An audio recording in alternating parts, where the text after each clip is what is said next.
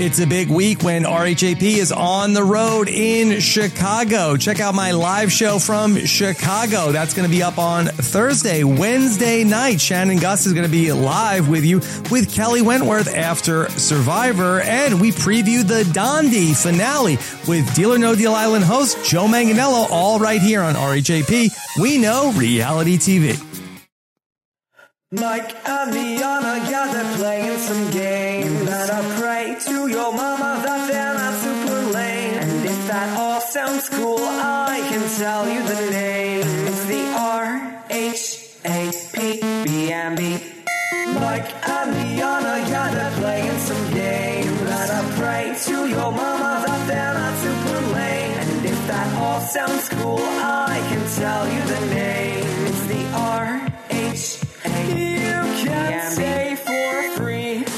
Hi, everybody, and welcome to the RHAP B&B for episode 3 of Survivor Winners at War. My name is Mike Bloom. The fantasy of season 40 has become a reality. A harsh and sad reality, but a reality nonetheless. We are here to both mourn Ethan Zahn, celebrate the catching of a shark, and do much, much more as we break down yet another great week of Survivor 40. Let's bring in the panel to get it done. First and foremost, as always, the co-owner of the B&B, Liana Boraas. Liana, how are you? Well, I'm coming to you live from my bunker. It started as a Survivor bunker. It's now a Doomsday bunker as we have to face the reality of our faves being voted out of Winners at War. What's the nearest bunker near you? And are people liable to hop into your bunker with you?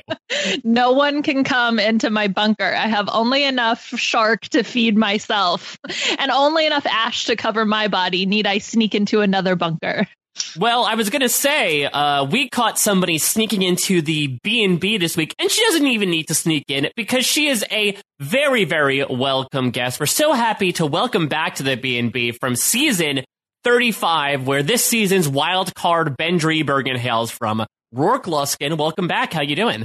I'm great. How are you guys? I mean, I know nothing of bunkers, just as Ethan does. So I cannot speak to that lifestyle. That's okay. I actually have something to confess. It's more of a metaphorical bunker. Well, I know. That's why, I love how Jeff was really trying to make it happen, and Ethan just is like, no. Nah, well, I was so confused because, look, I, surprise, have had no military experience. I thought a bunker was like a covered facility. Like, I feel like what Ben was talking about was a foxhole, not a bunker, right? Oh, wow. Interesting point. No, I mean, far be it for me to question the vernacular of the former Marine, but that's what I thought he was describing.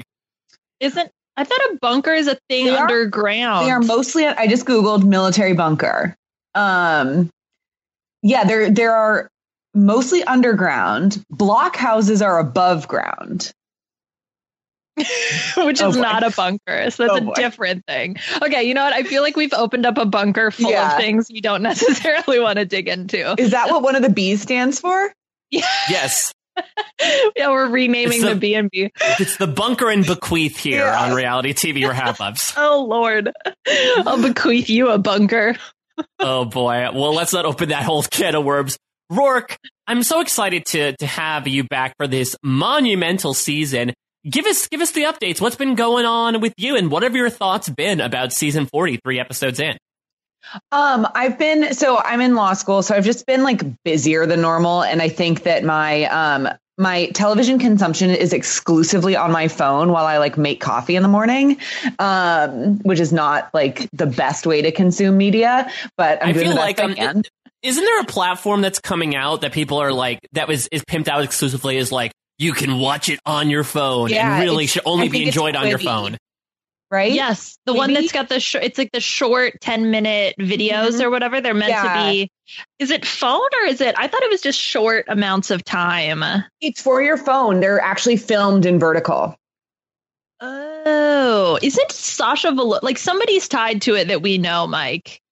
Quibi. Personally? They put so much money into it. Quibi. Ooh, what a stupid name. It's such a bad name. I believe, I think the Legends of the Hidden Temple reboot might be through Quibi. That's how I think about it. Oh, wow. Oh, okay. Yeah, of course. Quibi, the platform that will bring back Legends of the Hidden Temple. I feel like a lot of people hold that really near and dear. I love Legends of the Hidden Temple. Do you think if CBS ever gives up Survivor, do you think it might find a new life on Quibi if it's done in 10... People are complaining about the episode lengths now. I don't know if 10-minute episodes of Survivor could work. Wait, aren't they normal episode length? I thought they were shorter. No, not Quibi. Current Survivor episode. Oh, yeah. They're normal. Yeah. Okay, good. People are complaining about an hour-long show? Yeah. I think people are saying they want more. Not necessarily that they want less. Okay. I was like, wait, that's like... too long. It's Survivor. I was like, chill out. They have so much story to tell. There are 3 different islands right now. Yeah, but I think that seems to be common. I think from everywhere, the casuals and all the types of fans just want longer, like more content, longer episodes. Also, by the way, Mike, it's Sasha Velour that has something on Quibi. Oh, Nightgowns with Sasha Velour. Yes, yeah. There's also Killing Zac Efron. What? Interesting title. And also Gloop World. Sure. What is I know Gloop World? Sophie Turner has a contract with them. I know she's doing something. Looks like they're also doing TV series versions of Varsity Blues and How to Lose a Guy in 10 Days. So what fun ahead. Yeah, I highly recommend. I can't speak to Quibi, but I can speak to TikTok, and I highly recommend it. But I feel like we're very off topic. I'm sorry. What fun ahead indeed. I'm really enjoying season 40. I will say that. I am not a fan of the Edge of Extinction as a twist, but I'm enjoying Natalie being on it. I'm enjoying her as a person and what she is doing. But yeah, I don't love it as a mechanism. But well, I think right now, Roark, there's a whole community of people, or at least a subset of them, being like, "Oh, thank God for Edge of Extinction," because now Ethan Zahn has not left our screens permanently. Yeah, that's fair. I think that So my friend from high school went to the Boston watch party on Wednesday. The Michelle and Jeremy one? Yes. And she sent me a video of everybody reacting to Ethan's vote out. And it was like somebody shot their dog. It was so extreme. It was insane. Why are you laughing, Mike? It's not funny. Well, I think it's not funny. But it just reminds me of when Malcolm got voted out of Game Changers. And that's to the point where someone actually tweeted me being like, okay, where's the video of you pointing and laughing and Ethan getting voted out? Which I did not do. I was very sad. Okay, I have a heart, people. I just enjoy chaos. And this was not chaos. This was sadness. Yeah. Roark, that was Jeremy and Michelle's watch party? Mm-hmm. Was it that one? So I also heard that they were apparently pretty sheepish when they came out after, because everybody was so upset. Oh, because they voted him out. Yeah. Wow. So they had to provide. I mean, essentially, they provided the context for why they chose Ethan, which was that Michelle wanted to work with Parv and Jeremy wanted to work with Boston Rob, and so removing Ethan kind of freed the two of them up to at least work together as two pairs. So that was their logic behind it. But yeah, wow, from the horse's mouth. I love that. But apparently, it was a gut punch. Yeah, totally.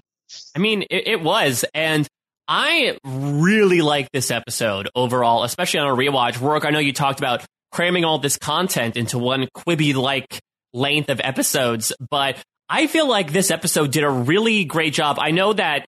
I think in retrospect, or at least at the time, Ethan was a very WTF boot. But I think when you look back on especially the post-immunity challenge havoc from Saleh, once again, on top of the comedy of the shark attack, you even have some strategy going on the Red Tribe with, Sandra versus Tyson. There was just so much going on in this episode, plus Edge of Extinction, plus Sarah's whole Solid Snake attempt to get an advantage, that I thought they were able to pretty much accomplish everything. But yeah, I'm glad that you filled that in, Liana, because I sort of have ruminated on it personally, and I still thought that Parvati on paper might have been the better option here, just because if you want to weaken this triad, I feel like she's the connector between Rob and Ethan. But I think you bring up a really enlightening point in that if Michelle and Jeremy are the determiners here, and they specifically want to work with Parvati and Rob, then Ethan makes that much more sense. Yeah, and I think there was something else about how Ethan was super, super tight to the two of them, and they felt like they could never pull Ethan away, whereas with the other two, they felt that they were more malleable. So I think that there was definitely some logic behind that. I mean, as there always is, but they were able to articulate that, which I think was nice. That's great. Yeah, but it was a tough episode for people from a reception perspective behind like Michelle and Jeremy. I know Adam has like deactivated his social media for a little bit because he was just getting so... I mean, listen, I really hope I'm not like actually giving a message to people who are listening. I hope everyone realizes this because it's common sense. But like, if you are actually making personal attacks against players for going against your favorites, I think you need to step away from the phone for a little while. Like, please, people, do not do this because it just brings much more negativity and unnecessary negativity at that. Yeah. Oh, for sure. No, personal attacks are super unacceptable. Regardless. Most like 99% of the time. Yeah. Yeah.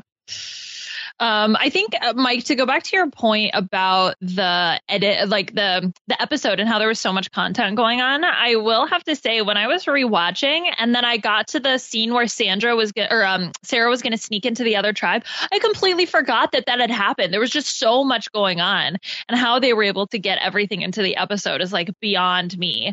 I do wish that maybe there was a little bit less time dedicated to things like that.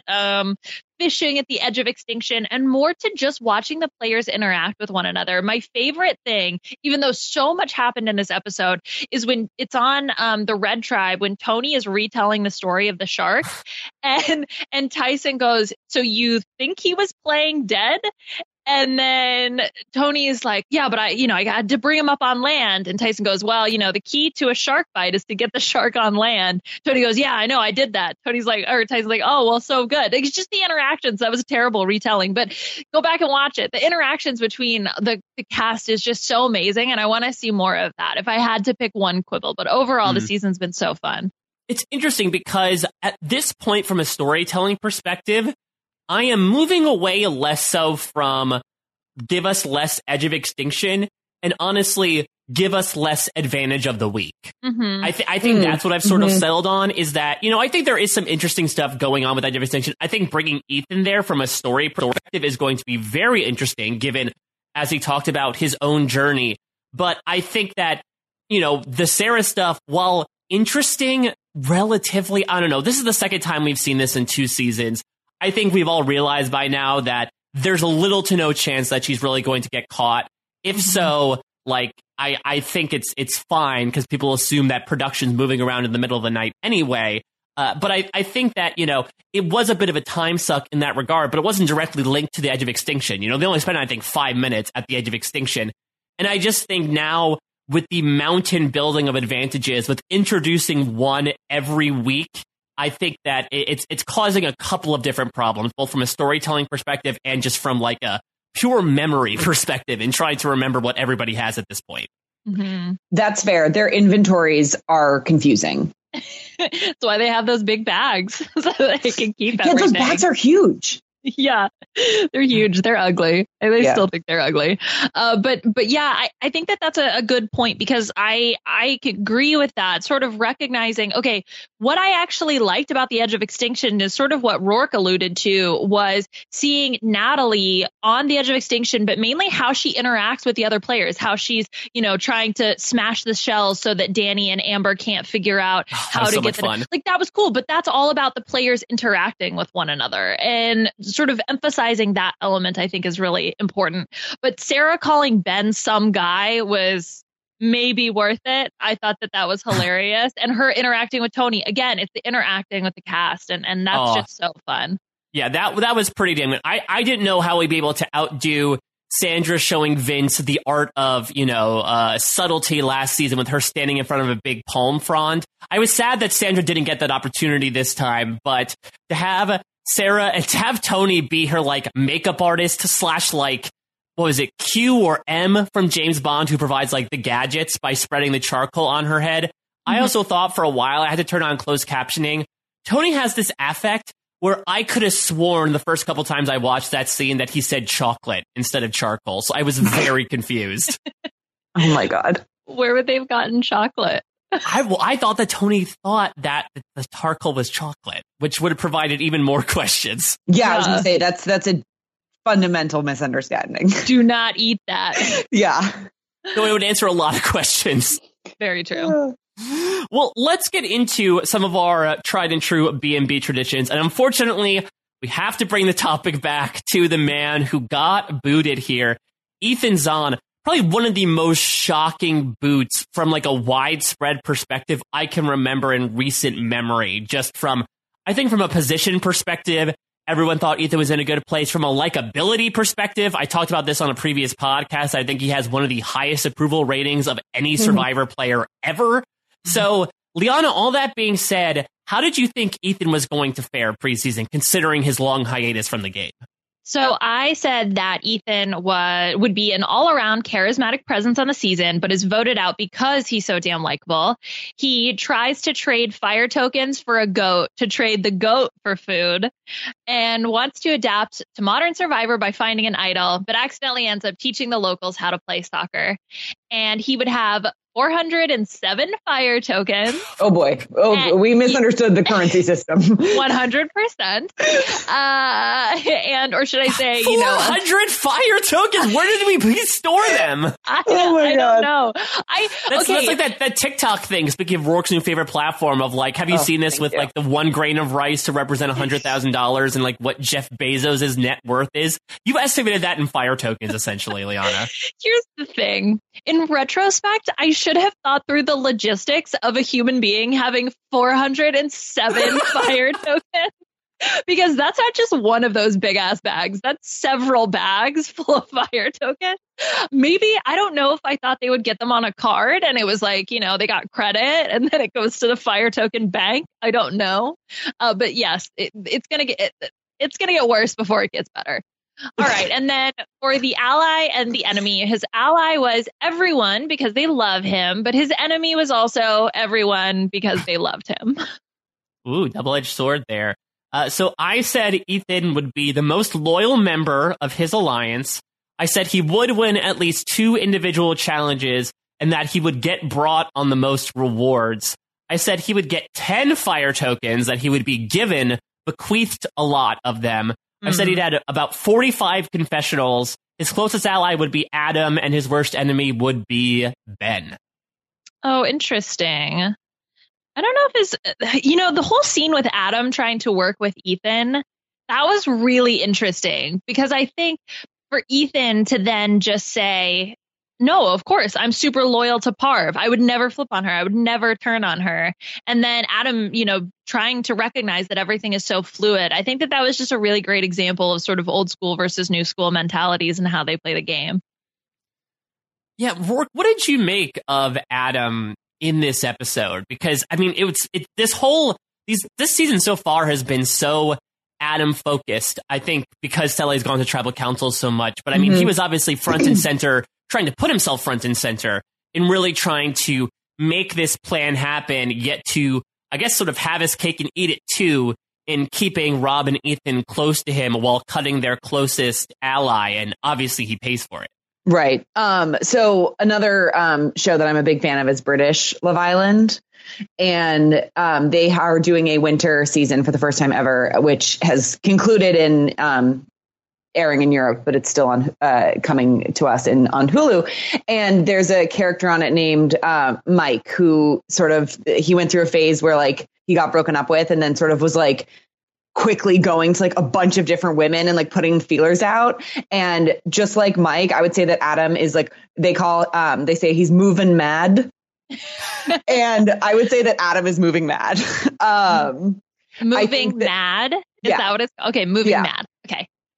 And I think that is what is happening, where I do think that it's what do I know? But like, I think it's just a little too early to be that tricky. And I think that I think that what's tough is also like, if you think about, if you take a step back and think about like Edgic and whatever people are into, all of these people have had the best of that, right? And now 19 of them are going to get what the rest of us have gotten. And so I think that like a lot of people are feeling for the first time sort of like not just what it feels like to maybe be left out of a vote, but then recover, but truly to like sort of do something a little boneheaded. And so I think that that is a part of what's happening here too.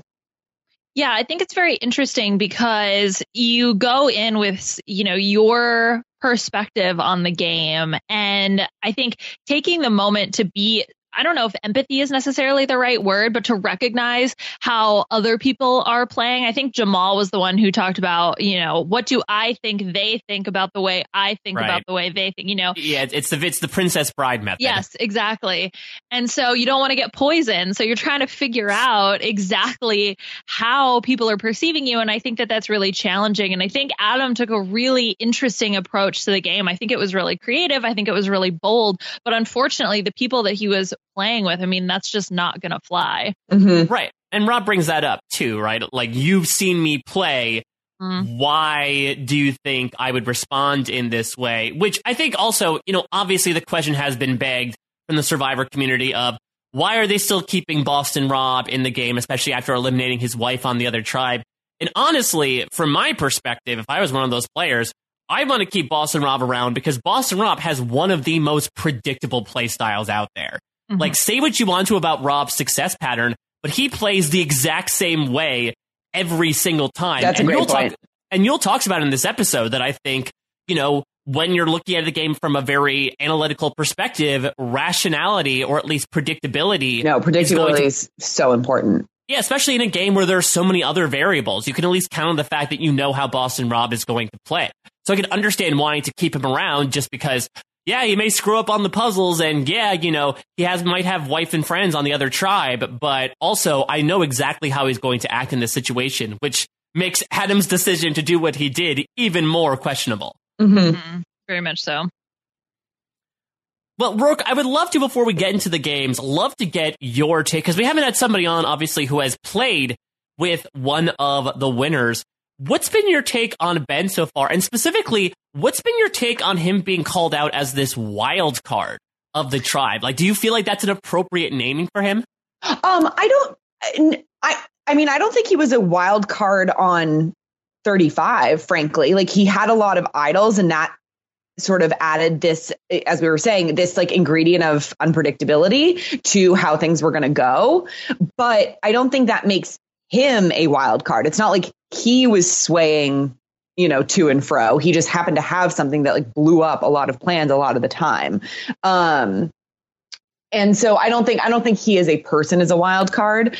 I'm glad that his like head seems to be in the right place in terms of, we had that confessional from him, not this episode, but maybe one ago. I don't think it was the premiere, where he said, I really want to like work on my social game because like he really survived by sort of the skin of his teeth and those idols. And so I think I think he knows what his like points to work on are. I think his relationship to Rob reminds me a little bit of his relationship to Joe, where they are both just like intense, like alpha people who want to almost like play a similar game. And so there's just like not a lot of space for both of them. And so I am like, he's so clearly, is not enjoying being there with Rob, that I'll be interested to see how that plays out. But no, I love Ben, Team Ben. Let's go. I'm very happy to see him playing again. And I'm excited for him to come to LA in May and get to see him. Well, that's a really interesting comparison. And I think it's really apt. It's been so interesting to see Boston Rob Ben go from, oh my gosh, Boston Rob, Yep. And then now to be like, I hate that guy. Yeah. I want that guy gone. Yeah. The luster wore off real fast. Yeah, exactly. Real quick. Well, there was an interesting quote in this episode where, to your point, Roark, he started talking about Rob and he's like, I just got to like keep my temper in check. It's like, I just can't stand being around that guy. And I will say that I think one of the weaker qualities of Ben's game during your season was the fact that he did lose his temper a couple times, including that aforementioned conflict with Joe, when Joe made up the fact that he had, sworn on his military service. So I don't know if, I know that Ben is really trying to become like trying to reinvent himself as a Survivor player, but I wonder if that tiger stripes is going to show depending on how much Rob sort of hangs around in his presence. Yeah, no, absolutely. It'll be, and as hunger and sleeplessness builds up, those things tend to become harder to control. So as time passes, it will be more difficult in every dimension. Yeah, very true. All right, shall we get into the games, Liana? Yes. Okay, let's play our first game. I went to the Casuals Corner to find out what the casuals on the Survivor Facebook page had to say about this episode. Now, we knew from our preseason coverage that the casuals were very, very excited about Ethan. So I was really interested, to hear what they have to say. So what I've done is I have pulled comments from the Facebook page, our Casuals Corner, and we'll go back and forth between the two of you. I will read you 4 quotes. 3 of them are from the Facebook page, and the 4th one I wrote. So it is up to you to try to guess which one is not like the other, which is the one that is not from the Facebook page. So Mike, yes. Before we get into it, because I just want to ask a general question, because obviously, like, superfan community, super high on Winners at War 3 episodes in, and it's always interesting to sort of match up how the casuals are feeling in general compared to the more entrenched community. Are we on the same page as the casuals for these first few episodes? Yes. One contestant did say, so far so great, # best season ever, don't at me. Oh boy. So I think that there is a lot of love for the season in general. Of course, they're always going to have their complaints, but overall, the majority of the comments are, oh my God, what a great season. Love the season, love the season, love the season. So I think we're all kind of on the same page in terms of we're definitely here for the season. Good, because I know that hopefully they won over the people that are like, stop bringing back winners. We want to see Ozzy and Rupert again. Uh-oh, they're going to be disappointed. Yeah, there's a few of them still there, but in general, I think there's a lot of love for what's going on with Survivor right now. Well, I think we found a new Ozzy/Rupert. Her name is Danny. She's catching all those fish now. That's right. Don't you see? Danny is Rupert. What? Finally. It's been revealed. Rupert was in your heart all along. Yeah. Aw.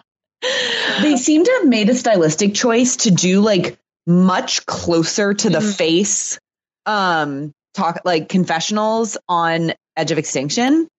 Mm-hmm. Yeah. And, so go ahead. Well, that's something actually that they did the first time. So I'm really curious to hear your thoughts on it. Yeah. No. No, I'd love to hear your thoughts on it, because they really tried to, especially the first time around, differentiate between like life on the edge of extinction versus life in the game. So that was a stylistic choice that carried over. But as someone experiencing it for the first time, I would love to hear your thoughts on just how out of nowhere that came.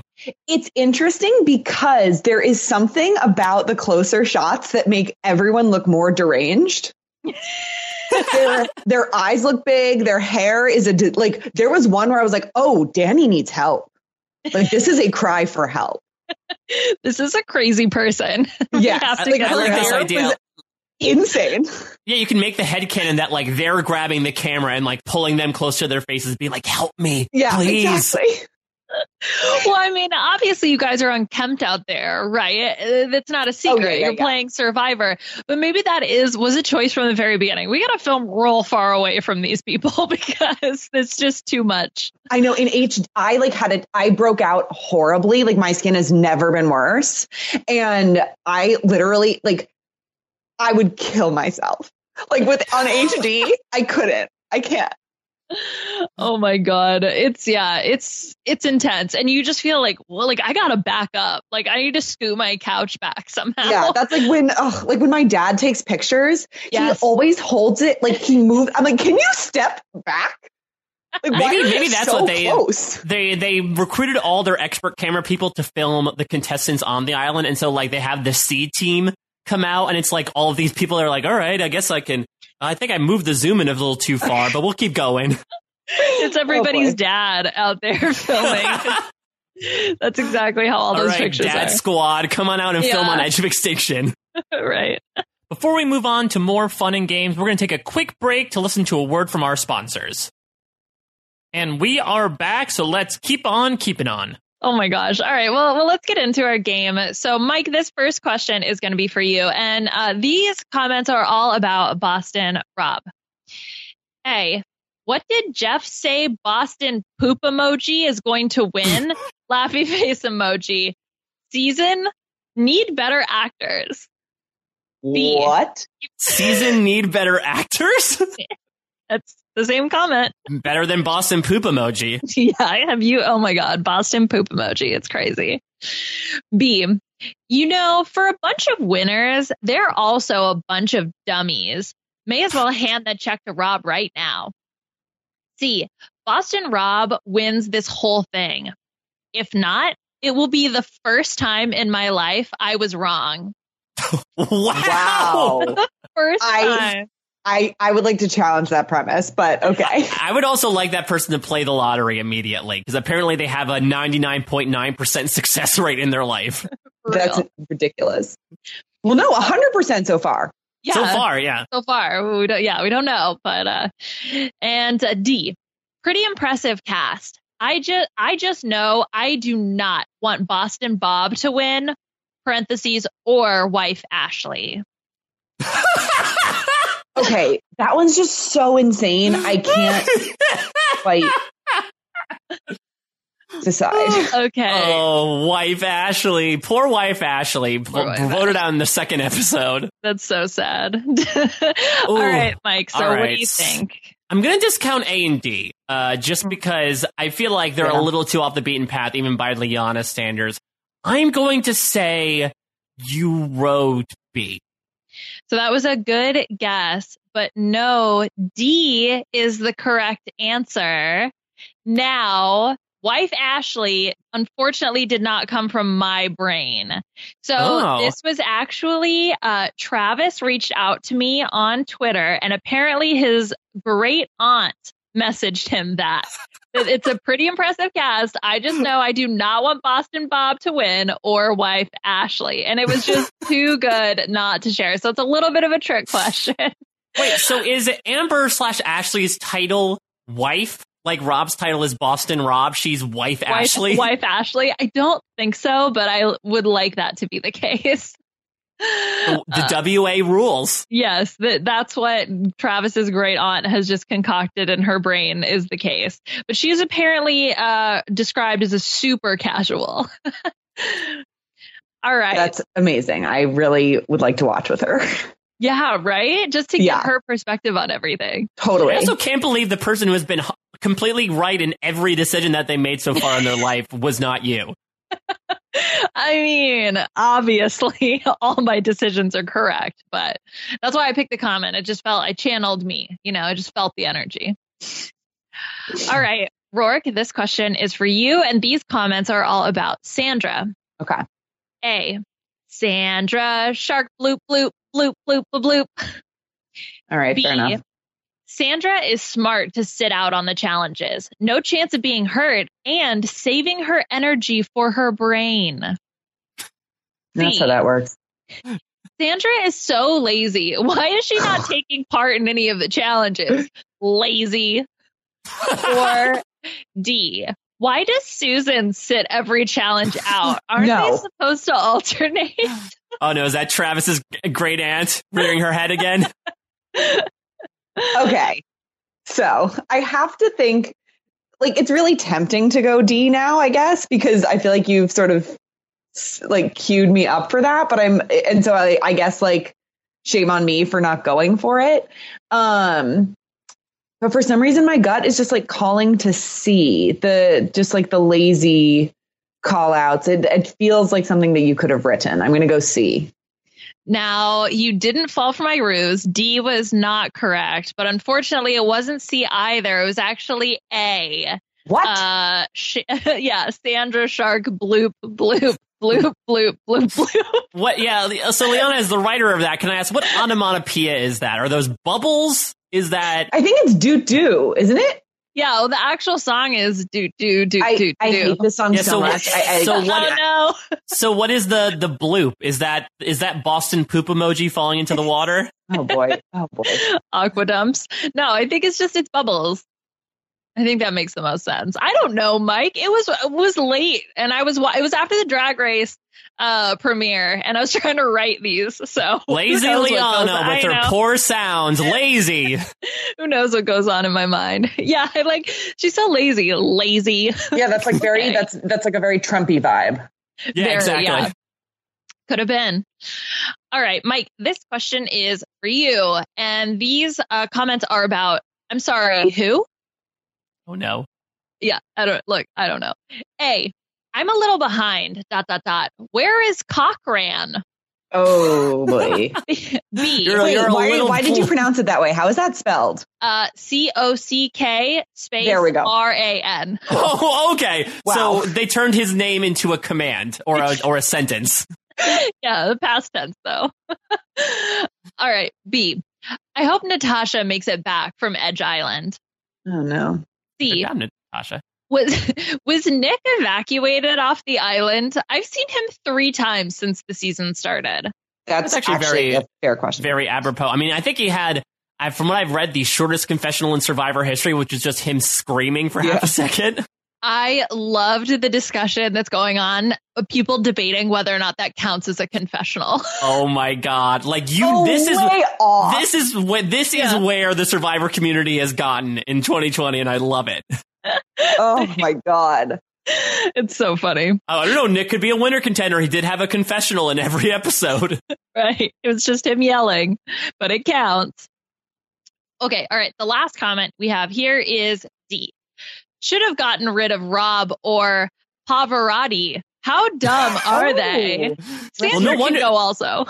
I mean, I think you can't get rid of Pavarotti. He has such beautiful pipes. He's going to keep you entertained all night. Right, exactly. You got to keep people you want to be around. And if having a singer there, I think that would be really helpful. Had you not just said A, I would have said A would be typical you, Liana, with Cox Space Ran. But I don't think it's that. I'm going to say you went with Natasha B on the edge. That is correct. Nice. Trying to go for those fake names again, but it can only go so far. I liked Edge Island as well. I was trying to come up with what's a stupid name for the Edge Island or whatever. What's it called? Edge of Extinction? No. Yeah, Extinction Island. Extinction Island. Yes. Oh, it's not. Okay. Wow. I don't know. We're still trying to figure it out. It's a place of many names, apparently. Love it. Place of many names. All right, Roark. This topic is, I'm sorry, say what? These are well titled. Yeah, thank you. A, I live the show, but I say that Jeff says way too much to crash the players. Just my opinion. To crash the players? Classic IMHO. It's fine. That's why this is titled, I'm sorry, say what? All right, B.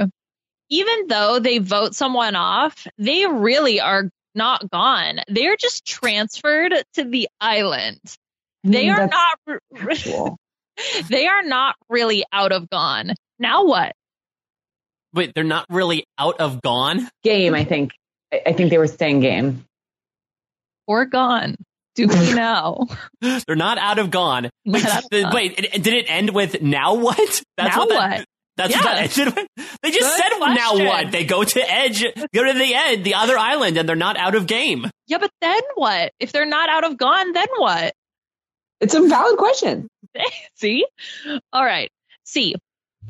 I think they should have an over 65 season where we, old ones, all sit around a campfire and tell stories about how when we were young and for challenges, like what town were you born in, etc. Hard stuff, Lol.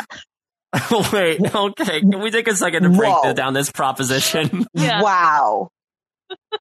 So Survivor over 65. Yes. It sounds like it's not really a game of voting each other off as much as everyone. It basically sounds like a bunch of icebreakers. No, this is a retirement home in Fiji. Yes.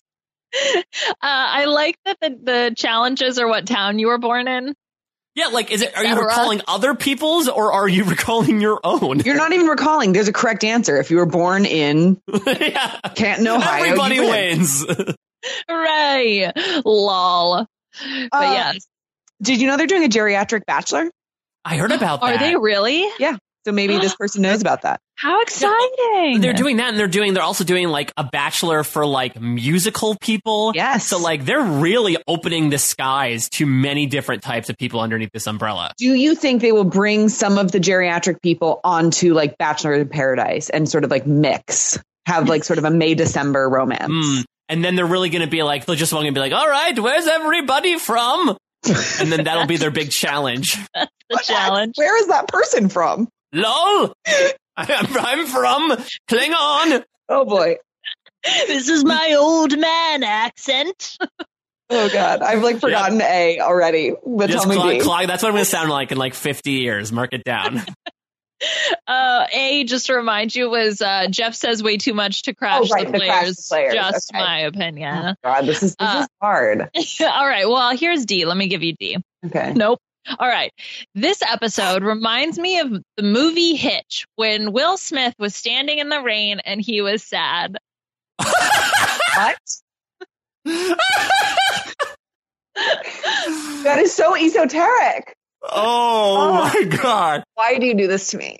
You make me, you ask me to come do this with you. And now you do it. There was no rain in this episode. I guess were they talking about like Ethan going? Were they talking about the big standoff that happened? What scene is comparable to Will Smith looking sad in the rain in the movie Hitch? Maybe they were describing their own emotion. Yeah. I think that I could believe that because I don't think it rained at all, like you said. No rain. Hmm. Looks lovely. Oh boy. Okay, we've got Crash, we've got Gone Now What, we've got The Elderly, and we've got Hitch. This is honestly roll a die. Like I cannot decide. I'm so sorry. It's totally fine. I'm gonna go with B. I'm sorry. Unfortunately, it was D. Darn it. It was so weird.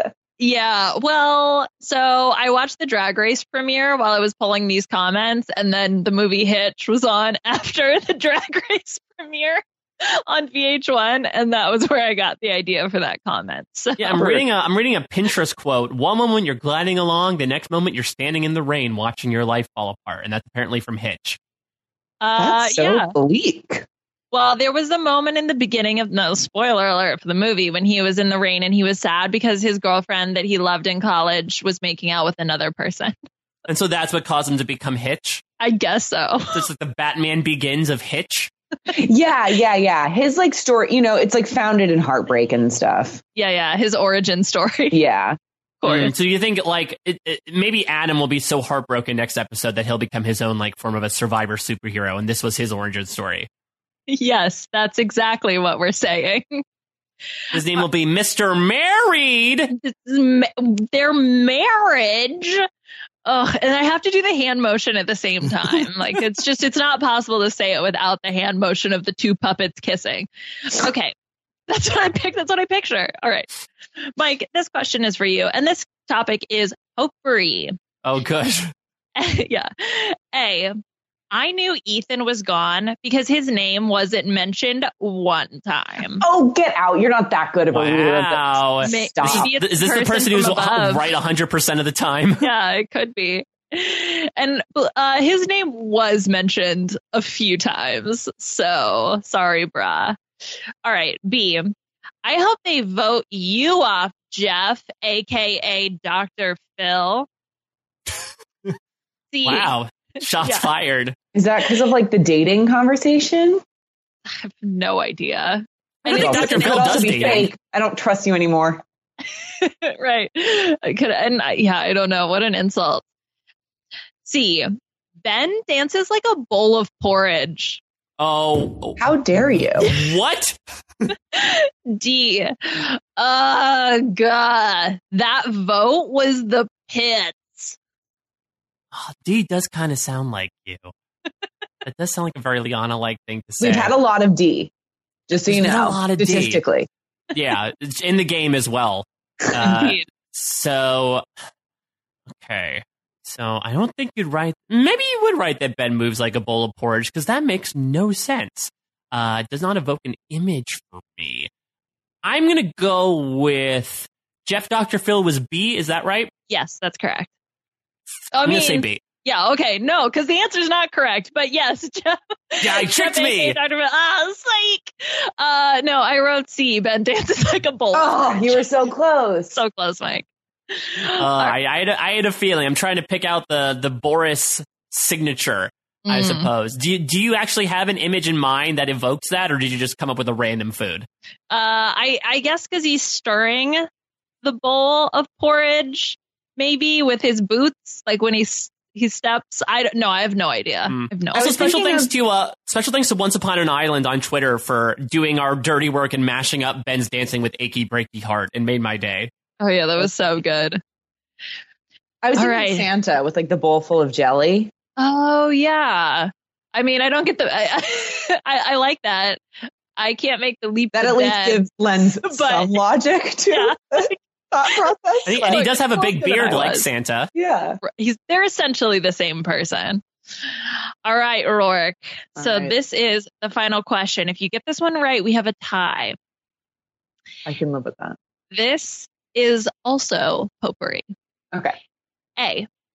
Do you ever feel like the key to finding idols or anything else is to just look for the cameramen and search around them? Nope, that's not how it works, but going on. B. I want to have, can we have a subset where Roark directly responds to the casuals? I would just read them off to you. And we'll just do that instead for next time. All right, B. Why can't they just buy more tokens? Do they know about inflation? I just like the concept. Somebody just, like, I'm going to print my own money. I'm just going to print my own token. Yeah, that's how you get 407. That person is the asshole. Like, I'd wish for more wishes. Get it? All right. C. Let them survive in the Alps, the middle of Wyoming. Something. Change the venue already. Wow. What a real pick of the litter of these locations, either the Alps or the middle of Wyoming. Yeah. I would actually, so they're never going to do it, and I understand why, but like I actually think a snow season would be legit, like X on the Peak. That would be really cool. Or like the winter version of Love Island. Yeah, exactly. Yeah, well, they were in South Africa, so it was warm. Oh, okay. Well, but yeah, middle of Wyoming, I think, is the, if you're going to make a list of places you'd like to see Survivor filmed, middle of Wyoming is like right up there. All right. That sounds like Kid Nation vibes. Oh, yes. Very Kid Nation. Ooh, that's the opposite of Survivor 65 plus. Yeah. All right. And D. I went to Twitter to see people talking about Sarah sneaking into the other tribe's camp, but she got in and out of the camp, and I didn't see one thing about it on Twitter. I don't know where they're looking because there was a lot of talk about it. I like that this person was on Facebook, went to Twitter to go find very specific content, did not find it, and then went back to Facebook to complain about Twitter. Right. This is why Facebook's better than Twitter, guys. Search terms. Yeah, we talk about these things. Twitter doesn't. Twitter's stupid. Twitter's stupid. All right, Roark, what do you think? It's a shot in the dark, you guys. Okay. Buying more tokens and surviving in the Alps both have me. I'm going to be honest. I feel like look for cameramen is something like they would talk about. Mm-hmm. The Sarah one is like a little roundabout and complicated. I'm hoping that one's real. Okay. I'm going to go with B. That is correct. Boom! Yes. That's what I wrote. Okay, so we are tied. And I did not write a tiebreaker because I was watching Hitch. So I got really pulled into it. Kevin James is in that movie, you guys. He is. Yeah. Wait, like, are you saying that like that's a big draw? Yeah, I definitely can't wait for Kevin James. No, it was just I haven't seen this movie in forever. Is Isn't there a scene where like he has an allergic reaction, Hitch does, and his face swells up or something? Yes, it was very creepy the first time I saw the movie and when I rewatched it last night. All right. So congratulations, Roark. You are the winner of this quiz because you got the last question correct. And that's worth double points. I love this change. Yes. Congratulations. Well done. All right. Well, all right. I'm gonna let it off the hook here. I was okay with it. I'm too busy preparing my next Survivor season of only 65 plus people in the middle of Wyoming. So I think Roark can take the points. I can't wait be a big moneymaker for you. All your preseason press, Mike. It'll be amazing. Yes, hosted by me and wife Ashley. And yes, wife Ashley. So let's talk about the tribe that wife Ashley came from, because I don't know if you guys have watched the secret scenes of this season, but the secret scenes this week continue to be so much fun. There's one where after winning the challenge, these basically all the secret scenes are from Dakal, the Red Tribe. So there's one where they go on a hike after winning a challenge and just winds up with Wendell, Sophie, and Sarah like sitting on this beautiful Fijian hilltop and looking out in this absolutely stunning view of the ocean. There's a little bit more to the shark scene where we see them starting to cook things up, and they talk about how delicious the feast was. Wendell builds that ring toss game that Boston Ron was playing on the other tribe. Tyson gets his hair done by Sarah. But just watching this, and also a tweet from producer Joe Leah brought up this question to me. Could this tribe, Dakal, be the most entertaining returnee tribe ever? And that's a high bar, right? Because we have the Villains tribe. We have Mogo Mogo from Survivor All-Stars. But it seems like this group in particular is just the perfect mixture of personalities. Ooh, the Villains tribe is really, really challenging to compete with, though. Like, I would say that's probably for me the top. But I don't know, Roark, what do you think? I'm with you because I also like, you know, anything with like, to me, like Tyson is a really essential ingredient. Mm-hmm. And you have like, you have Coach, you have like Tyson's there, like Villains just, Villains. I'm going to go with Villains, to be honest. I think that there's as tends to be with all things, there's obviously some recency bias in wanting to call this the best. It's great. I don't deny that, but I'm going to stick with Villains. I'm going to go with you, Liana. Yeah, I guess you bring up a point that I think maybe this tribe has more, or the Villains have more like across the board entertainment, whereas I would say a lot of the really crazy fun stuff from Dakal is happening via Tony, who once again had a big feature this episode in him, quote unquote, nearly getting his arm bitten off by the shark, which was such a ridiculous display. I really loved it because I think my favorite part was that Tony obviously freaked out when the shark flailed a little bit, but Tony decides to escape the shark by dashing down the beach, forgetting to realize that he's still holding on to said shark. Yeah. So I just love the image of just him, because it looks like for a second that he's just going to run into the jungle with that shark like it's the beginning of Game Changers.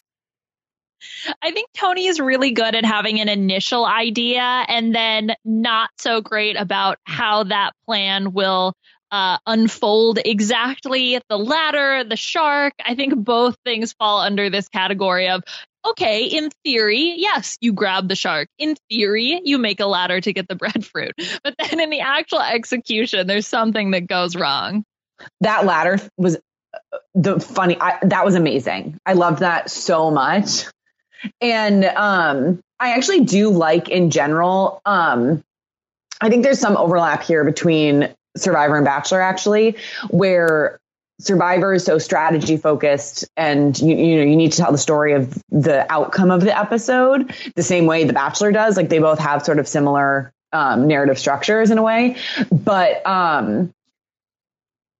the bloopers and like those little moments at the end of The Bachelor where you just see them actually like laughing together. It's like, that's what built a relationship. Just show me that. Don't show me them like talking about how like they're so scarred from like, you know, their parents divorce or, you know, whatever the situation is. And not that isn't valid. It's just like, that's not what really builds a relationship. And I think Survivor is similar in that they want to show the strategy, but like those interstitial times of like, you're bored and you just like have this wacky thing where it's like, this will fill time and like, let's do it. That stuff is really fun for me to see. Like I really like that part, but I like the sort of like interpersonal stories a lot. I'm not like strategy obsessed. No, I completely agree. Like I think that slice of life stuff is something that really hooked me from the beginning. I've actually been rewatching Borneo in preparation for something we're doing with the Survivor historians. And because it has that documentary like focus, they do more of that. But I feel like there is characterization that comes about through that. And I feel like Roark from that capacity would actually really like Australian Survivor. We certainly have our quibbles with the editing of Australian Survivor, but since they have the length and time, they basically do like a cold open every episode where a tribe is doing some sort of like goofy thing. Like one of the most recent episodes, they did like a Survivor's Got Talent where they hosted a talent show of people on the tribe. And like they always bring it in each and every episode. And it's just a really big levity moment to make us all laugh at a character or even see a different side of a person. So I totally agree. Those are some of my favorite scenes to watch on Survivor. And albeit they're not on the premiere or the televised episode, but I'm happy to have it here through Secret Scenes. Yeah, absolutely. Yeah, at least we're getting the secret scenes. I think that's been a really nice bonus. And I am I just noticing them more this season? Did they have as many secret scenes in previous seasons? They kicked them up a lot these past 2 seasons. Like I remember they brought them up a lot more in Island of the Idols, and I think part of it might have been because they relegated a lot of the actual scenes with Rob and Sandra to that. But I'm happy they kicked it up because I think they're really realizing like how much content people are willing to investigate, and they're realizing if CBS is only going to give us 42 minutes and we have all this great stuff, you know, let's try to distribute this content. Speaking of the latter, Roark, I do want to ask, as someone who has played in Fiji, did you have experience with breadfruit on Soko Beach? No, it's funny. When they were talking about papaya and they were talking about breadfruit and stuff, I immediately was like, oh, even numbered seasons. Because when we filmed it, like the odd number seasons, nothing is ripe.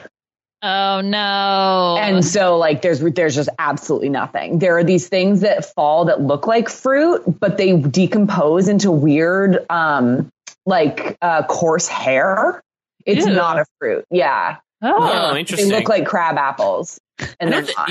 I don't think I've ever told this story, but when I was on set for 39, there was one time when, you know, we were waiting in between interviews in the little like tent where some of the cast was gathered and some of the production people. And I remember I found like a little, what looked like a fruit on the trail. And, you know, I just bit into it because YOLO, and it did not taste very good. So maybe I was eating, it was probably that like pre-course hair thing. Yep.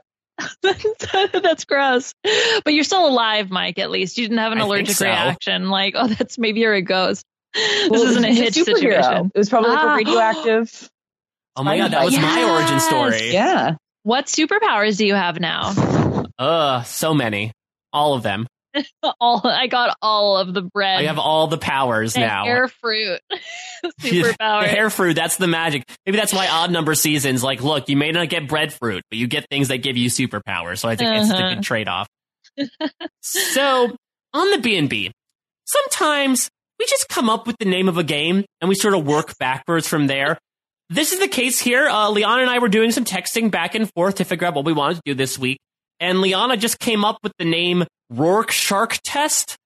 And we thought, okay, we'll figure it out. Is this how much I know about sharks? No. Okay. That was definitely a possibility. 0. Okay. But what we decided to do was combine the B&B with another tried and true reality show, Shark Tank. And here's how it's going to work. Shark Tank. I'm going to bring in a few inventions from Survivor seasons past. And we're going to discuss a bit the pros and cons of their marketability. And at the end of the day, each of us are going to determine whether we are in or whether we are out. Okay. Do we have to say like how much, like the equity structure? Like what do we do? Do we have you to do what you do, whatever the heck you want. Okay, cool. I'm not gonna balk at it. personally. I'm not a business person, so I'm not exactly sure how I can challenge you on that, but you go in as much as you want to on this. It is your Rorschach test. Fabulous. Rorschach test. That's such a, I was like, when we were trying to think of what it was, it's like, how do I make it like the Rorschach test? Like, how do we do blobs of like shapes and describe them for Survivor? But Mike came up with this much better idea. So I'm looking. No, that was a good starting point. Well done. Yeah. I mean, who knows? It might end up degrading down to like, okay, this is a circle with a little blob. It's the shape of the hair fruit that gave me my superpowers. That's what I'm envisioning. All right, so let's start with actually a very pertinent one for this season. Sharks, on behalf of Tony Vlachos today, I am presenting to you the llama ladder. It is the only ladder designed by a cop. No breadfruit. It's 2 out of your reach with the llama ladder. Liana, give me some discussion here. Well, what do you think about the viability and marketability of Tony's ladder for wholesale? So I like the name and I like the concept and I love the tagline. Now, what I'm a little worried about is the quality of the product that you've brought before us. Liana, don't worry. Tony designed it. The lawsuits. Right. Yes, we will need quite the legal team if we're going to go in on this product. Well, it's a special Tony Vlachos design, patented by him. It's the only ladder that will patented by him. Yeah, that'll twist in the wind and has breakaway steps. See, it's the only customizable ladder where, hey, if you don't want this step, just step on it and it'll break away. So I think there's no other ladders you can really customize to be your own thing. Maybe if it's like a breakaway ladder, he could market it specifically to, I don't know why my head went here, but we're going to go with it, to like the Chippendales. You know how they have like those like tearaway clothing and they could have breakaway ladders? Breakaway ladders! Ooh, nothing sexier than this hot painters breaking his ladder. Well, like a fireman. Fireman's like a classic trope, right? Yeah, well, because then they could be up on the ladder, it breaks away, and then they slide down the pole, right? Ooh, let me tell you guys, nothing gets my jimmies going better than physical harm. Like, that's just really gets me pumped. Yeah. You get that, like, spike of anxiety, like, oh, are they hurt? Oh, no, he's so strong, he's okay. Yeah, right. Well, that's what it is. There are a lot of emotions get confused. So exactly. you just gotta get it going. Fear, arousal, same thing, right? Totally. Very good. It's also two sides of the same fire token. Absolutely. Yeah. I love this idea. I love this idea if we can remarket for our Magic Mike type Chippendale dancers. Yes. A smaller market, of course, but this might be more appropriate. For sure. Oh my God. Now I'm just imagining like a crowd of salacious people like, yeah, break that ladder. Yeah. But it could also, it could be a prop. Like, you know how they have to like, when people like break stuff in movies or whatever, it's because like the legs of the chair have been like 3/4 sawed through. Oh, that's another market that you could sell this to. Like professional wrestlers. Oh, yes. Yeah.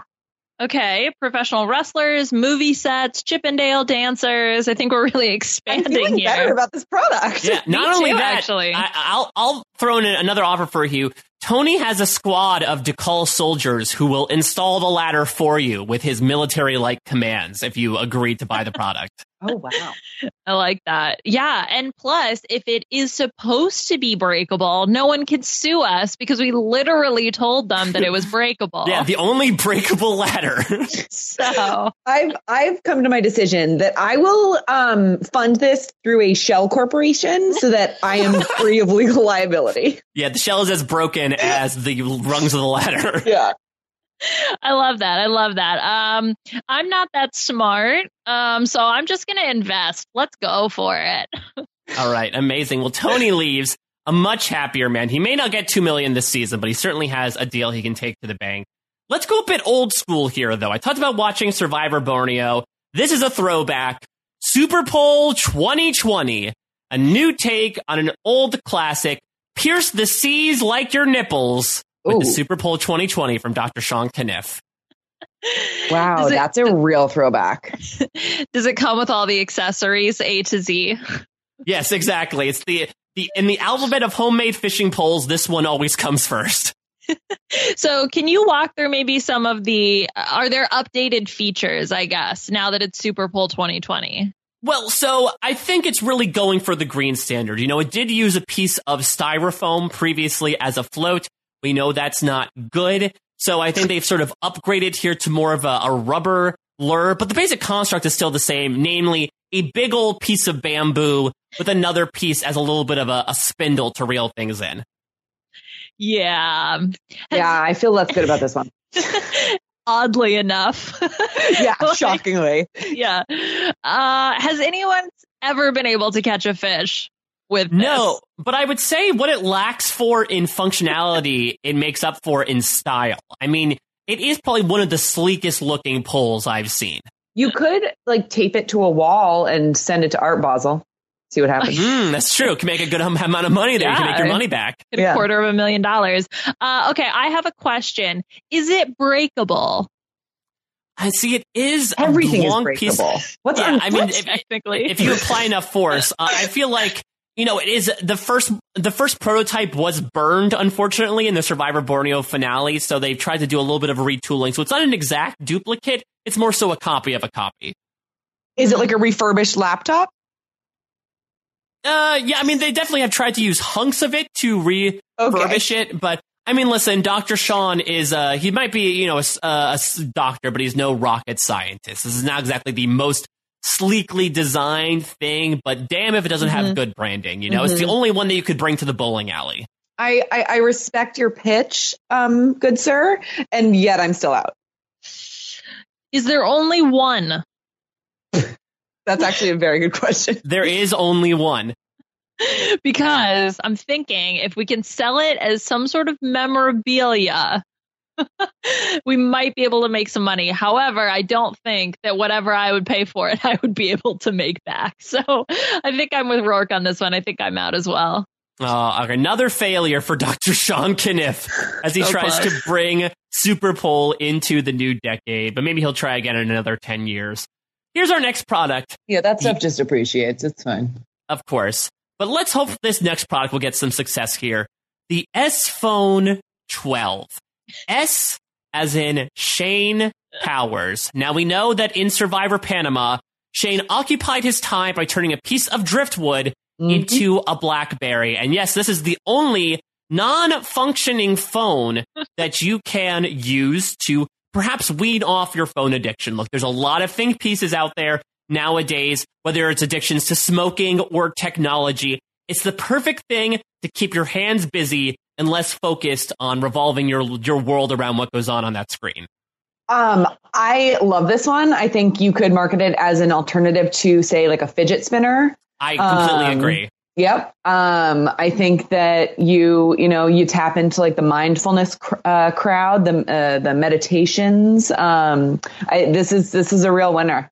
Mike, have you noticed your son trying to grab your phone? Oh, he has. Not only that, he started swiping through my phone at this point. That's insane. That's terrifying. Yeah, he's going to get on Tinder sooner or later, and that's really when things are going to get let loose.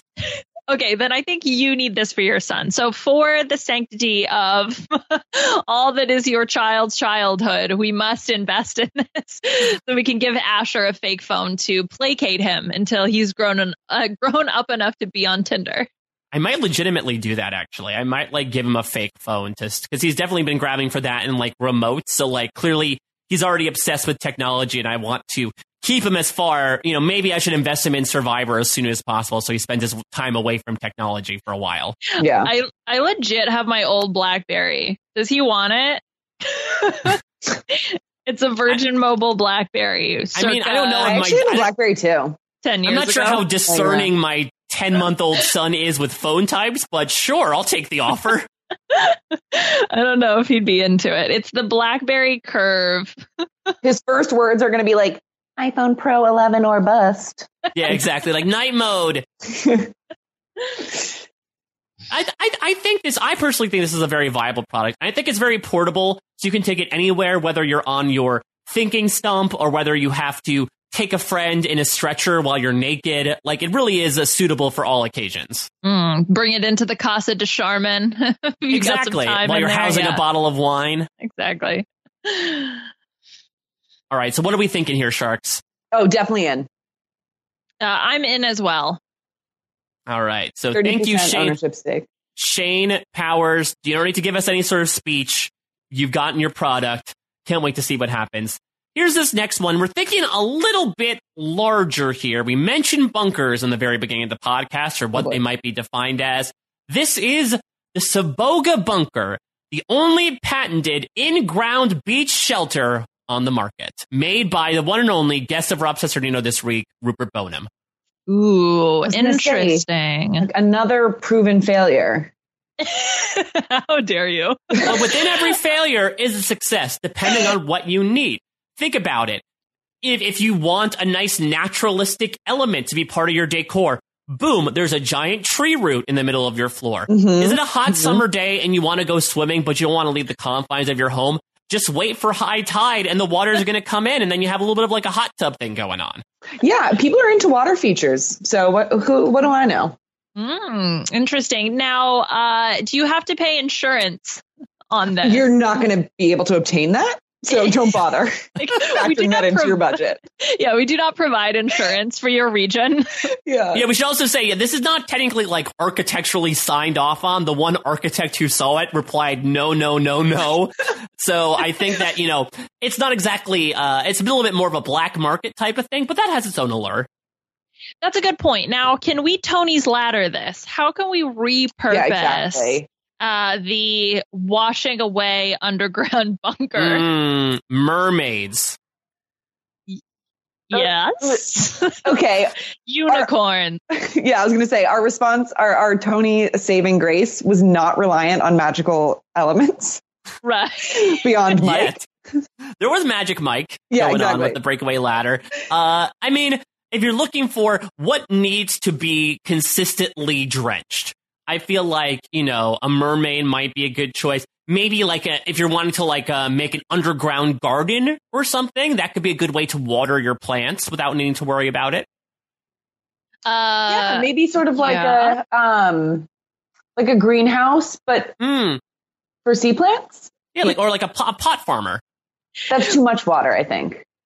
And it has to be the right amount of water. And it's salt water. Is that bad?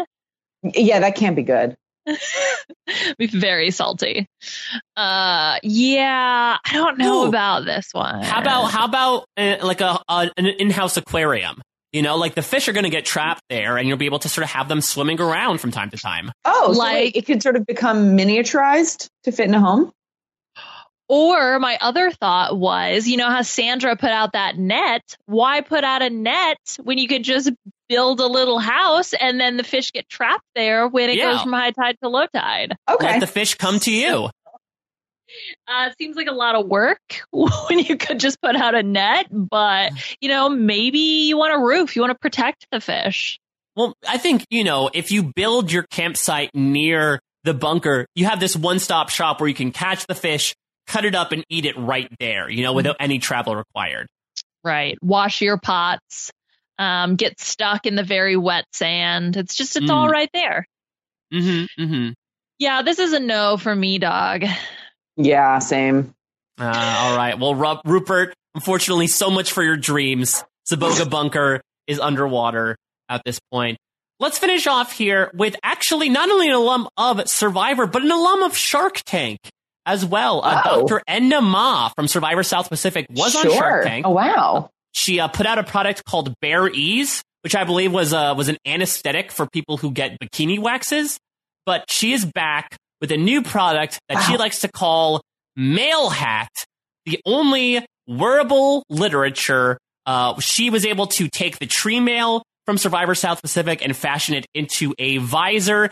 Here you can take any sort of literature that you want to and turn it into the brim of a cap. Yep. So it's the first hands-free reading device, essentially. I'm very in on this. I think that in our modern society of hashtag fake news, of hashtag women's marches, I think that this could be big.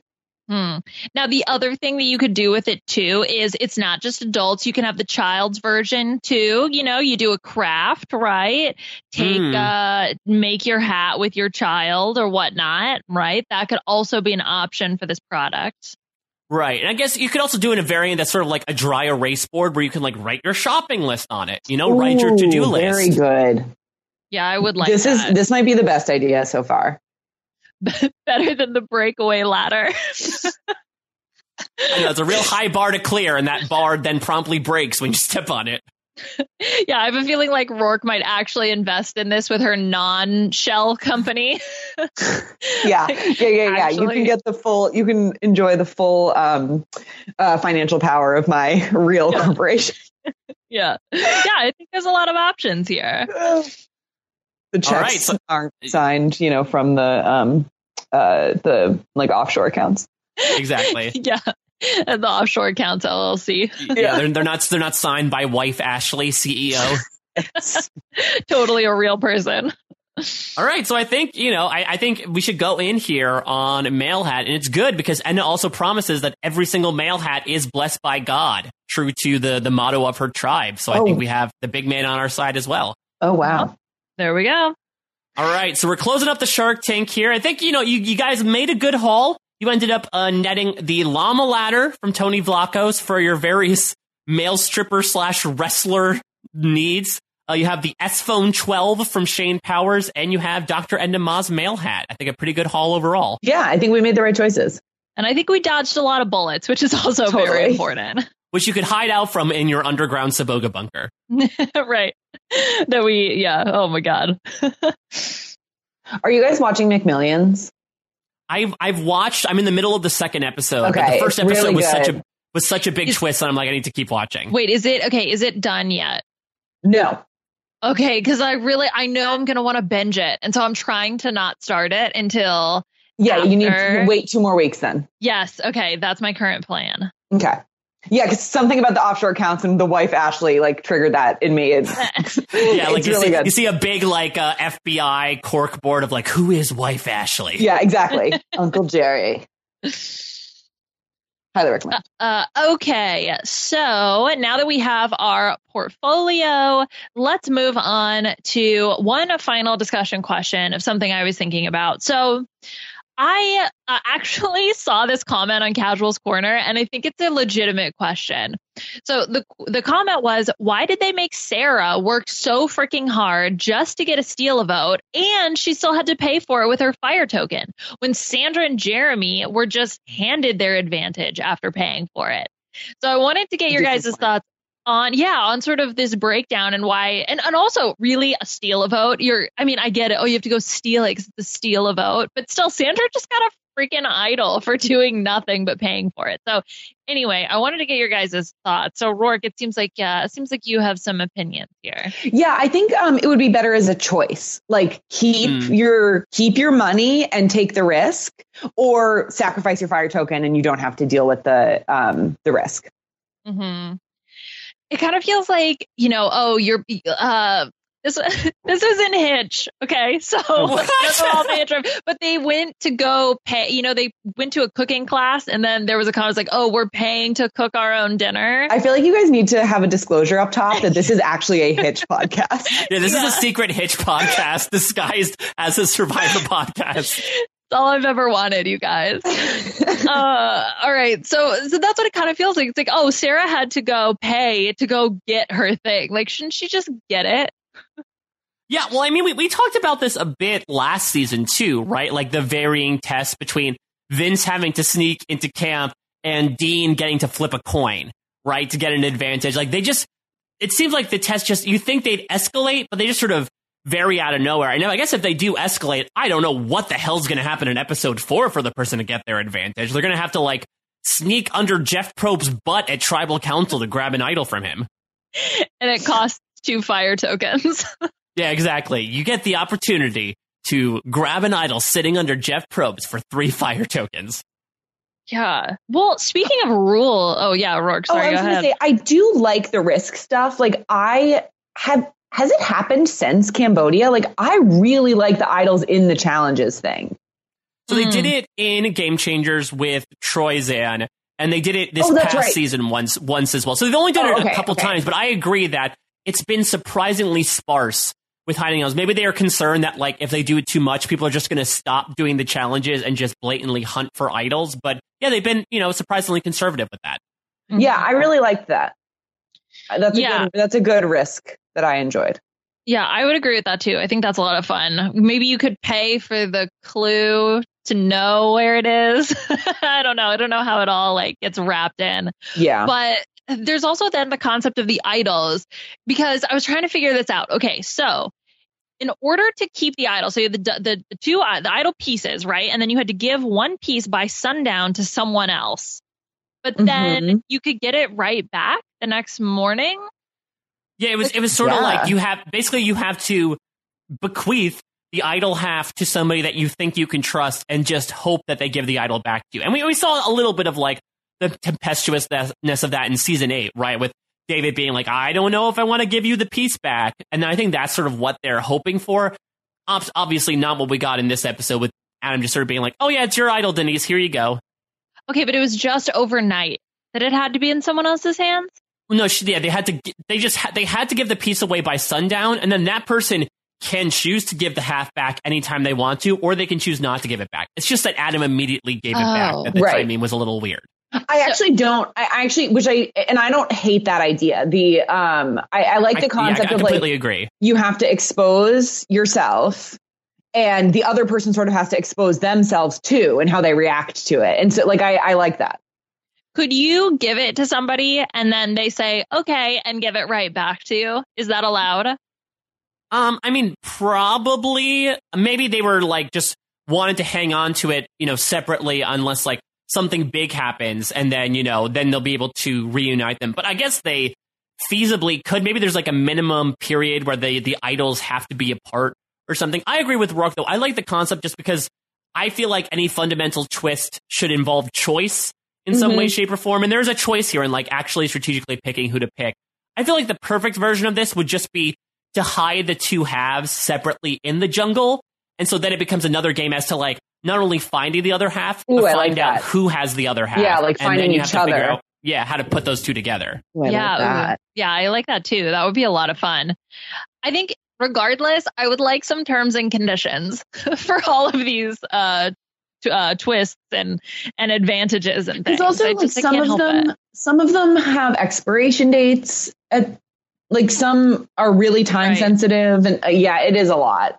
It would, you know how they started putting, one immunity idol in the lower third, or to kind of like write down what everybody have. I want then the little asterisks, and then it's kind of like in the pharmaceutical commercials where it's the, side effects may include blah, blah, blah. I want all the little rules. It's so funny that's where you went, because right as you started talking, I was like, do not take Xeljanz if you are allergic to Xeljanz.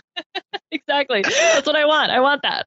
So you just want mini text on the bottom behind one immunity idol describing the circumstances of the idol that they have. Sure. Or it could even be like the commercials, like Roark so beautifully demonstrated, where they find the idol and then you got the little sort of side effects list. Was it just what Jeff narrating over it? Yeah, as they're walking into Tribal, like, as a reminder, Sandra possesses this thing. It can do this, this, and this, and it expires after this date. Yeah, see? Ta-da! Well, that's something I've been watching Borneo. Call us. Jeff actually does that a bit in Survivor Borneo, which I forgot about. Like going into Tribal Council, he'll narrate being like, BB has gotten on the wrong side of the tribe, where Ramona has gotten sick. Who's going to be voted out tonight? Like I wonder if he brings that back and is able to sort of remind everybody what advantages everybody has. See, there's precedent for it. Yeah, exactly. I guess it's the president like George Washington precedent if you brought him back today, but president nonetheless. And his wooden teeth too. Is that real? Was that real, or is that just one of those myths? I believe that was fake. Okay. Yeah, the one. I don't know. We'll see. Maybe that'll be the next advantage: is wooden teeth that you could use to eat anything. Nom nom. Oh my gosh, when they had the shark, and was it Sandra or Tony who said something about, oh, let me look at its teeth. Oh yeah, Tony did, and he poked it and he pretended to like be pinched by it. Yeah. Well, maybe he was so scared that he like subliminally thought those teeth were like razor sharp. Oh, maybe. I got a crab like affixed itself to me. And I still have a scar on my thumb. It really hurt. Oh man. What happened? Were you just in the water and then all of a sudden it just like went, no. No, it had made its way up to camp and it was somewhere and I was like removing it or like I was moving it somewhere and I did it poorly. It got me. It fully got me. Well, we saw your fellow season cast member Patrick Bolton deal with crabs that were like pinching him. I did not know that was a widespread affliction. Yeah, that got me. It was, it was a little nip on my thumb. Aww. It's really fun. Sweet memes. Let's move into the question of the week here, because it also deals with methods that might involve some physical scars, in that we asked the listeners, what's your method to get breadfruit out of a tree? Are we going the Yule method with the noose on the pole? Are we going the Tony method with the stripper ladder? Let's hear what some of you listeners have to say. Let's start with Logan, who says, I always say one of 3 items I would bring on Survivor is a hockey stick, so I can invent beach hockey. But now I can use it to take slap shots at the trees to knock down the breadfruit with my tremendous shots. Tasty and Canadian. That takes a lot of skill to shoot them down. That would be really impressive. Well, I was confused because I thought for a second he was just going to bash at the tree with the hockey stick, until I realized that no, he was shooting things at the tree. Yes, I think it's I was going to say he's the ladder. Using it as like a golf club. Yes, right. But again, not bashing the tree with the golf club, like shooting stuff at. Yeah. Yes. Yeah. Muhammad says, I would steal some elastic rope from the challenge and go back to camp and create a slingshot. Copyright. No chance our department's letting you take that, but yeah, go. I was always wondering if like people would try to pocket things from challenges to make into idols. I know that Dr. Mike tried to make a fake idol with stuff from the marooning. Yeah. I'm just imagining the tribes like raiding the challenge setups, just trying to like steal the rope and go back to not gonna happen. But they said if they were to create the slingshot, they would take the elastic rope and use rocks, coconuts, or something similar to knock down the breadfruit Angry Bird style. Don't you need the for that matter? Just take a slingshot from a challenge then. Oh yeah, I guess they do use slingshots. Yeah, like they definitely use slingshots. I don't know how you would smuggle that, though. Yeah, they're always the giant you'd have to boldly excavate it and remove it.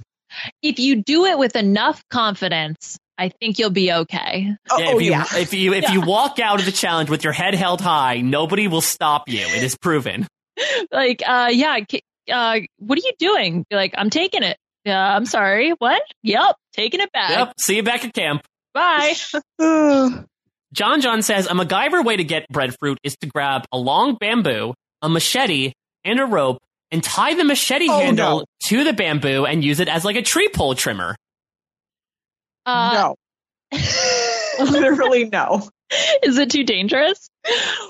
Yeah. What is dangerous about tying a sharp object to a long stick and swinging it around over your head? Oh my God, that's such a bad idea. On a side note, MacGyver is still on TV, you guys. Like the TV show, the new one, it's on Fridays. So it's the death slot. Yeah, it started during one of the Big Brother seasons, right? Yeah, it started, I think, oh my God, I want to say like 4 or 5 years ago at this point. Yeah, it's like a reboot of MacGyver. Can I say that last night I had a dream I was MacGyver? What? And not only that, but I had a man bun. Wait, this is concerning. Continue. I mean, the dream was that I was like put on this mission to assemble things, and for some reason I had really long hair that was tied up into this messy man bun. Did you feel that was the true you? I felt oddly at peace with it. Wow. Huh. Well, interesting. I thought I looked pretty good. But I mean, beauty's in the eye of the beholder, I suppose. Totally. I also am pretty sure that like I blew up whatever establishment I was not supposed to blow up with my MacGyver skills. Run it by the wife, Ashley. See what she thinks. Well, the problem is my hair grows out, not down. Ew. So like, I think it would have to be like, I can't even imagine how you turn a Jufro into a man bun. That feels like an impossibility. Yeah. But you know what? Yeah, miracles have happened. But I like it because like neither Richard Dean Anderson nor I think the new MacGyver have man buns. So, you know, like somehow. Oh, you know what? I guess I was connecting it to like, maybe my brain connected it to Survivor MacGyver, which was the term for Joey Amazing. Oh, maybe. Okay, well, I hope that you learned something about yourself, Mike. And let's maybe they'll recast to Man Bun MacGyver, and that's when I'll really make my Once I ingest more of these odd fruits in Fiji, I'll have my full man bun powers activated. Oh my God, and their hair fruit. Oh boy. It all fits. It really does. It all connects like the movie Hitch. Just like Hitch. Can I tell you guys, I was on a date the other night and I was like, oh, this is never going to work. I asked him what his favorite movie was and he said it was MacGruber. No. Yeah. I'm so sorry. It was really bleak. Oh, you poor thing. I want to meet this person who sincerely says their favorite movie is MacGruber. No, I responded. I was like, oh, ha, ha, ha. What's your really favorite movie? Oh my God. What are they, Michael Scott? So bad. Oh, that's so bad. That's So but good. then at least you know, you're like, okay, this is never going to work. Exactly. Let me just get out of here. And he's like, why? What's yours? And I'm like, I don't know. Pulp Fiction, 2001: A Space Odyssey. Like, name one. Not MacGruber. Oh, Yeah, that would be like their fun fact if they ever went on a game show, right? Of like, name me one fact about you while they're on Jeopardy. Well, my favorite movie is the 2010 Will Forte vehicle, MacGruber. yes. No, that's more like a next bus type clue. Totally. So Elizabeth says, as a dance instructor who dabbles in cheerleading, I would convince my tribe I know what I'm doing and teach them how to make a cheerleading stunt / pyramid to lift another tribe member into the air to collect breadfruit. I would strategically not use myself at the base. Well, as someone who's watched cheer, I'm now an expert in cheer. Mm-hmm. And as I've learned, the pyramid is literally the hardest part. So I'm questioning the strategy. Although it would build a lot of teamwork, I think. So it might help you in challenges down the line. Although you may also get several injuries, which would not help you in the challenges down the line. I mean, you could also make like a human ladder, which I found a really interesting element of this challenge. Yeah. I don't know if you guys noticed this, Ben. where the first thing was they had used the ladder to climb up to the thing, and then Jeff did this thing of, okay, now you have to make a ladder, but with people. It just was a really weird way to put it, because now it had this really weird image in my mind of like a ladder made out of body parts. Oh God, no. That reminds me of the worst movie ever. MacGruber. I don't want to talk about it. Not only that, no, the gross one with humans. I don't want to talk about it. So Mike, that actually stood out to me too. He also said you have to get up, no rope, only humans. Yeah, that's right. Who says that? Are you human, Jeff? Like, these are not normal people words. You humans must use your bodies with only 2 limbs to climb up the wall. Human to human. Like, oh, what? Parker Schimler says, I just built an air cannon as a demonstration for my classes. I think that would be suitable to shoot breadfruit out of a tree with. I don't know where you're going to get the parts, but I like the idea. I mean, I think you could smuggle those from a challenge. Yeah, right. Classic. Dan Sinensky actually gives a step-by-step instruction here. 1, put on a pair of stilts. 2, change into a longer pair of stilts. You can lean against a tree while you're changing. 3, repeat step 2 until you can reach breadfruit, or, I don't know, spring-loaded shoes. That reminds me. Did you guys know, the moon shoes, those like purple shoes that you would strap yourself into? I never had them. I wanted them so bad as a kid. You should have gone on to one of those Nick game shows that's coming back on Quidditch, because then you could actually, I feel like that was one of the big prizes that they used. I don't even remember what those are.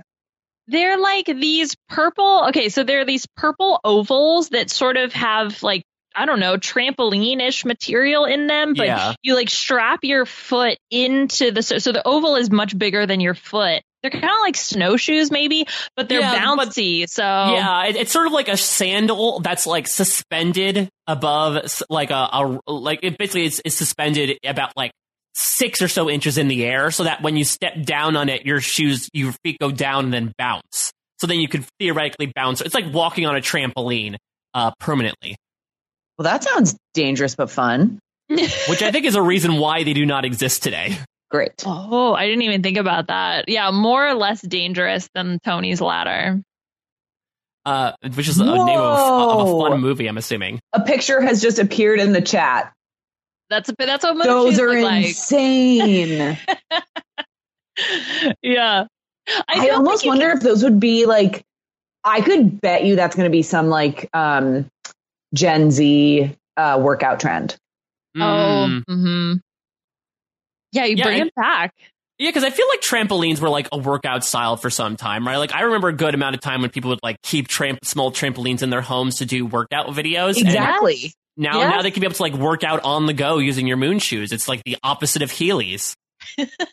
Moon shoes for adults. Let's see. Put it in the Roark Shark Tank. Yeah, we'll see. Yeah, exactly. Someone invest. I need them. Finally, let's go to Jonathan Troyer, who does his own little Survivor MacGyver thing. I would combine some bamboo, coconuts, ocean water, and Hanna-Barbera magic to make a drone that could whack the breadfruit out of the tree. Survivor drones, they're not just delivering milk anymore. All right. I mean, if we can add magic to the game, that's sure. Hell yeah, that just opens up a whole new world of possibilities. Yeah, that's not fair. You'd be like, yeah, so, I think I'll probably use a little bit of twine and maybe some bamboo. Oh, and magic. Yeah. Not fair. I think you could use magic, but only once. Like, if everyone is sort of like the conceit of like, okay, everyone in Survivor is given an idol in the beginning of the game. If you give the Survivor contestants each the ability to use magic once in the game, I wonder what would happen. Okay, well, there are no limitations because it's magic, right? Exactly. Oh, that should be a question in the bios for Survivor. You're allowed to use magic. Well, listen, if I go out on set again, I may just ask people if you're allowed to use magic once in the game. What do you do with it? That's such a good question. I would love that. I will it to be. Oh, boy. Well, what you will be done, or what shall be bequeathed. Next week's question of the week. So, the Edge of Extinction has brought about some very unique clues. Last week was the acrostic poem that led to the water well. This time was count the shells on the friendship bracelets to figure out the combination. So I want you all out there to come up with your own Edge of Extinction clues that can lead someone to a location. For instance, I'll throw one out here. You play a game of MASH, where once you cross off a certain combination of words, you'll get a sentence that leads you to where you need to go. I like that a lot. That's a really creative one. So you have a bunch of ways you can reach out to us with this information. You can always tweet it to us using the hashtag RHAPBNB. You can always email it to us, rhapbnb@gmail.com. Post it anywhere you want to. We'll usually be able to find it using our bamboo drones or what have you. We'll be reviewing it all next week with our next guest, Matt Lagori, making his Survivor B&B debut. We had him on for the Big Brother B&B. He was so much fun. Of course, he's doing his own great stuff on RHAP with the power rankings with Victoria and Gavin. So we're pulling him out of the power rankings to do some nonsense here. But for now, Roark, this was an unbelievably fun time here with you on the B&B. As the great Hitch says, life is not about the amount of breaths you take. It's the moments that take your breath away. And I feel like my breath got taken away so many times over the course of talking with you. 100%. I've felt the thrill of a tie, the crush of a defeat, and I've laughed a lot. This was really fun. And you have several products to take home as well that you have equity in. Yeah, this turned out to be a real money-making venture for me. So presumably, yes, money, presumably, yeah, fire tokens, I guess, in terms of money. 407 of them. 470 of them. Did you just say that? Yeah, exactly. So, Roark, correct me if I'm wrong. You are taking a Yachtis from social media, correct? So I'm on Instagram, but that's it. Twitter is just like too emotionally overwhelming, and I've never had a Facebook. So here we are. So if people want to check out what you may be doing, how can people follow you on Instagram? On Instagram, I'm at REVL12. I like to think I'm like kind of funny on stories sometimes. Yeah, that's about it. Liana, you have got your own wealth load of podcasts going on at the moment. Enlighten us as to what you've been up to. Yes. So Booyah Zamvikili and I are doing the Masked Singer coverage. So we just talked about, I think we're on episode 5 now, breaking everything down for the insanity that is the Masked Singer. And then I'm also doing RuPaul's Drag Race, which is back, baby. Woo! Season 12 just premiered, as I discussed. And then I watched Hitch. Yes, the Hitch opener. Yes. Just the intro to what I truly was most excited about yesterday. So we're going to talk about that with Brent Walgamont and Amon Adwin. And that is it for me. And you can find me on social media at Liana Boraas. You can always follow me at a Mike Bloom type. You can check out the other scripted shows I'm podcasting about, Lost Down the Hatch every week with Josh Wigler, and Star Trek Picard every week with Jessica Leese. On the Survivor writing front, I had a very fun interview this week with T-Bird, talking about all the heartbreak from Ethan's elimination, trying to put everything together as to what may have happened and what Ethan's chances are of coming back. And as a bit of a tease, I might also have another interview for you all coming out as well. Be sure you follow it all, parade.com/tag/survivor. Also writing about Australian Survivor as well on True Dark Times, and I'll be appearing with my good friend Shannon Gus on the Australian Survivor recap this week as we near merge time, because Australian Survivor is about 70 episodes ahead of Survivor 40 at this point. So we're living in so many temporal places with Survivor, but it's a great time to be alive. Truly a great time to be. And this is All Stars. This is Winners at War. Wow. Exactly. We just need to say that every few seconds for those that might have just tuned in at an opportune moment here. But that's going to do it for the B&B. If you have any game ideas that you want to suggest, write them into us, rhapbnb@gmail.com, or tweet them at us. We are so receptive to talk about anything and everything if this podcast is any indication. Special thanks to Scott St. Pierre for editing all this behind the scenes, Paul Osselson, our head writer, and Wolf from America for our fantastic theme song. We'll be back next week with Matt Ligori breaking down episode 4 of Survivor Winners at War. But for now, we'll check you out at your next stay. Mike and Liana, yeah, they're playing some games. And I pray to your mama that they're not super lame. And if that all sounds cool, I can tell you the name. It's the RHAPBNB. Mike and Liana, yeah, they're playing some games. And I pray to your mama that they're not super lame. And if that all sounds cool, I can tell you the name.